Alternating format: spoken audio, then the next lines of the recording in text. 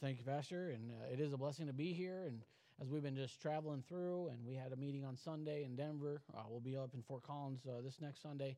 And just had a little time here that we're visiting my brother and them. So we're thankful that we can be here. Thank you so much for taking this on for support.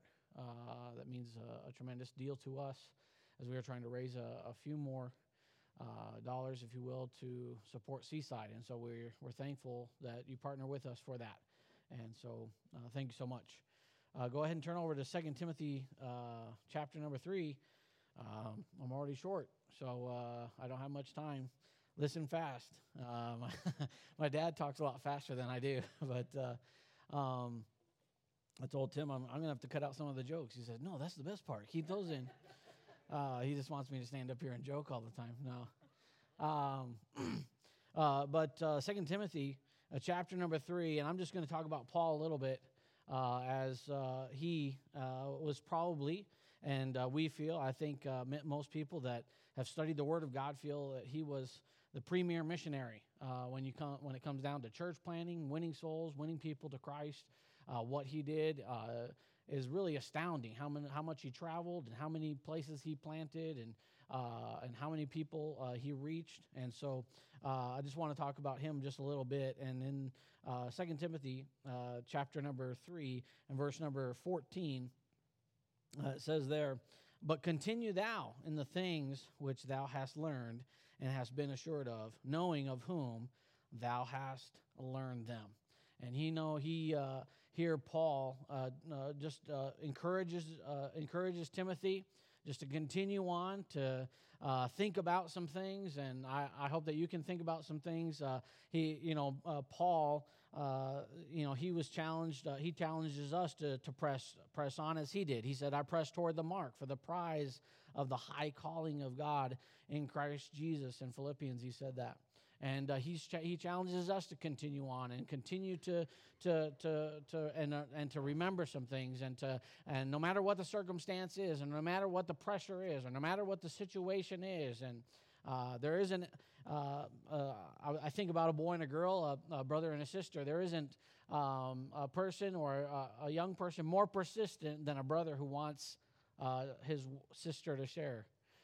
Isn't that true? And so the brother just, he keeps, and the mom gets on the daughter, and she says, Susie, let Johnny have a turn.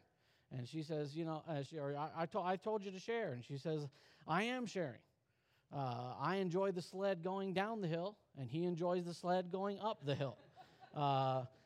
So he had to press on and to get his turn. We got to continue to press on no matter the situation or the circumstance. We got to continue but continue thou in the things which thou hast learned. What kind of things have you learned? What kind of things have you learned from the Word of God? I appreciated even the little bit tonight from Pastor, and just talking about, hey, we need to learn and be biblical in this area and be biblical in that area, and make sure that we know the Word of God. And Paul here, the apostle, he says he never forgot. This is a point for me, okay? I'm just going to give you some points. The apostle Paul never forgot the day his life changed. He never forgot the day that his life changed. No matter where Paul went, he loved to tell people about the Damascus Road. And he would tell them how he once was an accuser of the brethren. He said that. He said, I was once an accuser of the brethren, but he became a representative for the Lord Jesus Christ.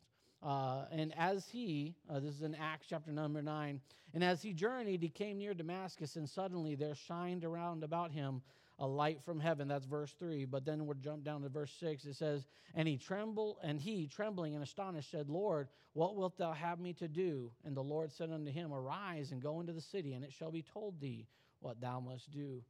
Paul never forgot that day that his life was changed. And he continued to tell people about it. And I hope that we do as well. Where were you before? Where were you when Jesus Christ changed your life? And what type of a journey or what type of road did he put you on from that time forward? You know, part of that, the Lord says, you know, to Paul that it's hard for thee to kick against the pricks, right? It's hard for you to resist the Holy Spirit. It's hard for you to resist and do what God's kind of calling you to do. It's also hard to, and it's hard to, it was hard for us to live out, I guess you could say, the results of the decisions that we were living out in those days. But when Jesus Christ comes in, yes, we have hard times, but we have him as an advocate. We have him to follow. And he never forgot that day that his life was changed. Apostle Paul never forgot that he had a mission. A great missionary realized that his life was about planting churches and seeing people come to the saving knowledge of Jesus Christ. You know, we've tried to do so many different things, and I mean, our main focus in Japan has been to plant churches, and we praise the Lord for the ministries that he's had. We've planted a couple of churches now. As I was a young boy, my dad planted or had assisted in planting at least 4 churches. And sometimes some of those don't last. I mean, it's just one of those things. Sometimes you turn it over maybe to a national, or you try to get that work going, and maybe the building that you're in, you know, or that you're renting, you know, they come to you and say they're not going to rent it to you anymore because you're a church organization, or it could be a lot of different things. But our mission stayed the same. And we had a camp ministry, and we had young people come and accept Christ or make decisions to follow him into Bible college and full-time ministry. And so we had a lot of these other things, but our main mission was to see churches planted and people accept Christ. And, you know, Paul, that mission never changed no matter what happened in his life.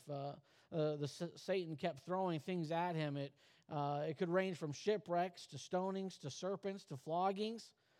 That didn't deter him. He knew what God wanted him to do, and he was determined to do it. You know, I've never experienced a lot of those things that the Apostle Paul experienced. I experienced something very close yesterday as I was up in the Arapahoe Basin, and I had a board strapped to my feet, and I was tumbling down the hillside, and I was thinking I was going to be gone forever. But I took my boys snowboarding yesterday along with my nephew Ryan. So we had a good time. But you know, that's that. All I'm saying is I've never experienced some of those things. So how can I not continue on? If Paul could continue on after experiencing these things, I'm sure I can. Paul never forgot what his mission was.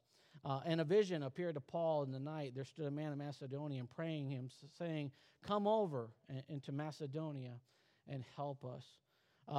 Apostle Paul never forgot that it was not about him. You know, it's not about us and the accolades and the recognition and the things. And every time we go that route, every time we decide that we're going to do something, I'm going to do this for the Lord, but we're kind of eyeballing and keeping our ear out to see if someone's going to pat us on the back or do something, it always ends up in just a fiasco, doesn't it?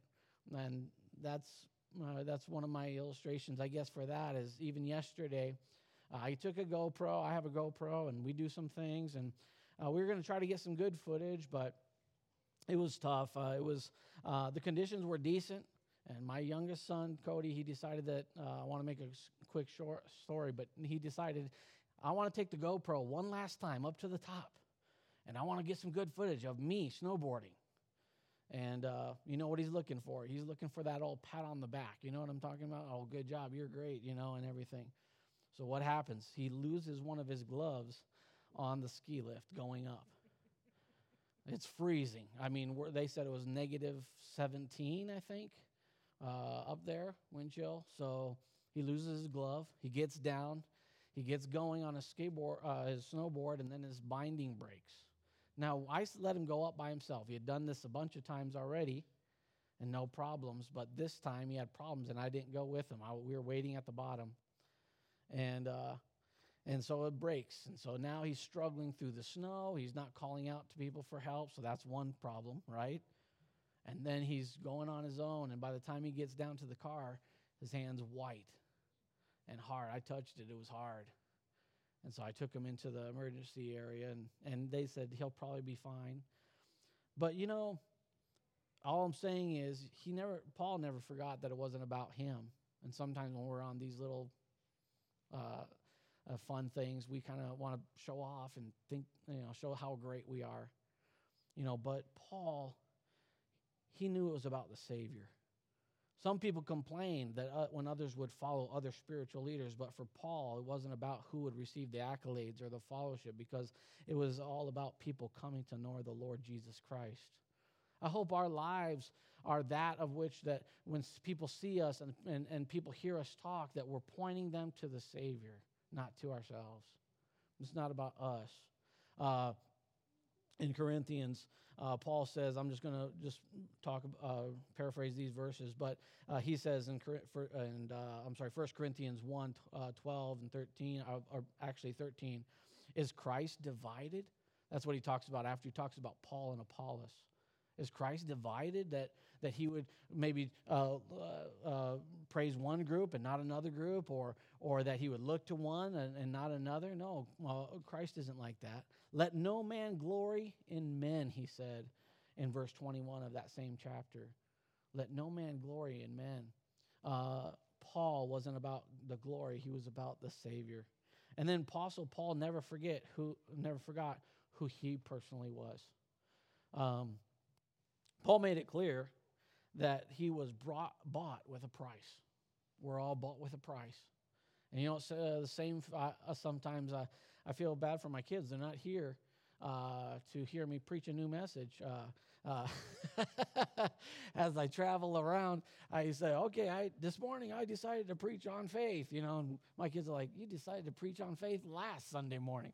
So they were, they hear the same message from time to time. And so I was like, hey, tonight they'll hear something new, but they're not even in here tonight. So I'll give them the notes later. They can study or something. But he never forgot who he was. Paul made it clear that he was bought with a price. He's not his own. The spirit of being a bondservant who had voluntarily given up his rights to his master Paul was permeated with that. He lived that out. Hey, I'm bought with a price, and I'm set free from the bonds of sin, and I willingly give myself as a servant unto Jesus Christ. 1 Corinthians 7:23, for ye are bought with a price. Be not ye the servant of men. Be not ye the servant of men. Who do we serve? Who do you serve? Who is the person that you are looking to follow? Are you following your master, the Lord Jesus Christ? Is he your master tonight? There's so many things and illustrations that I kind of wanted that I could throw in. But as in Japan, in Okinawa, the Okinawa is actually the birthplace of karate. Okay, and the word actually is karate. All right, so karate is the word for empty, kara, and the word for hand, te. All right, so an empty hand, and that's what they use to defend themselves. They don't have weapons, and it's the art of self-defense called karate. And when the master goes in, they respect the master that's in front of them. They do a bow. That's respect. We do that to each other in Japan many times at the church and other places, just a sign of respect. But then the master wants them to follow his example. He's going to show them. He's going to teach them the moves, or some of them call the kata, or different words for that the movements. And he's going to show that to them, and he wants them to look at him and to follow his example. And he wants them to focus on them, not themselves, because they don't know anything, but he wants them to focus on the master. And that's what Paul did, he never forgot who his master was or who he was, and that he was a follower, he was a servant. With these, principles, if that you root these in your life, the Apostle Paul, of course, lived this life, and it impacted a countless amount of people for the cause of Christ. The casual observer could see what was important to Paul. What do observers see in our lives? What do people see in us, and what do we that observe us? What do they see as important to us? You can always tell. I can always tell when what's important to my kids just by watching them. They don't have to say anything.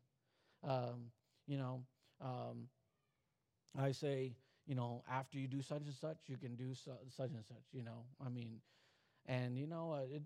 I barely get those words out. And they're cracking the book so they can get the schooling done. Why? Because actually the schooling is important, and they want to get it done. But what they really want to do is the thing after that, right?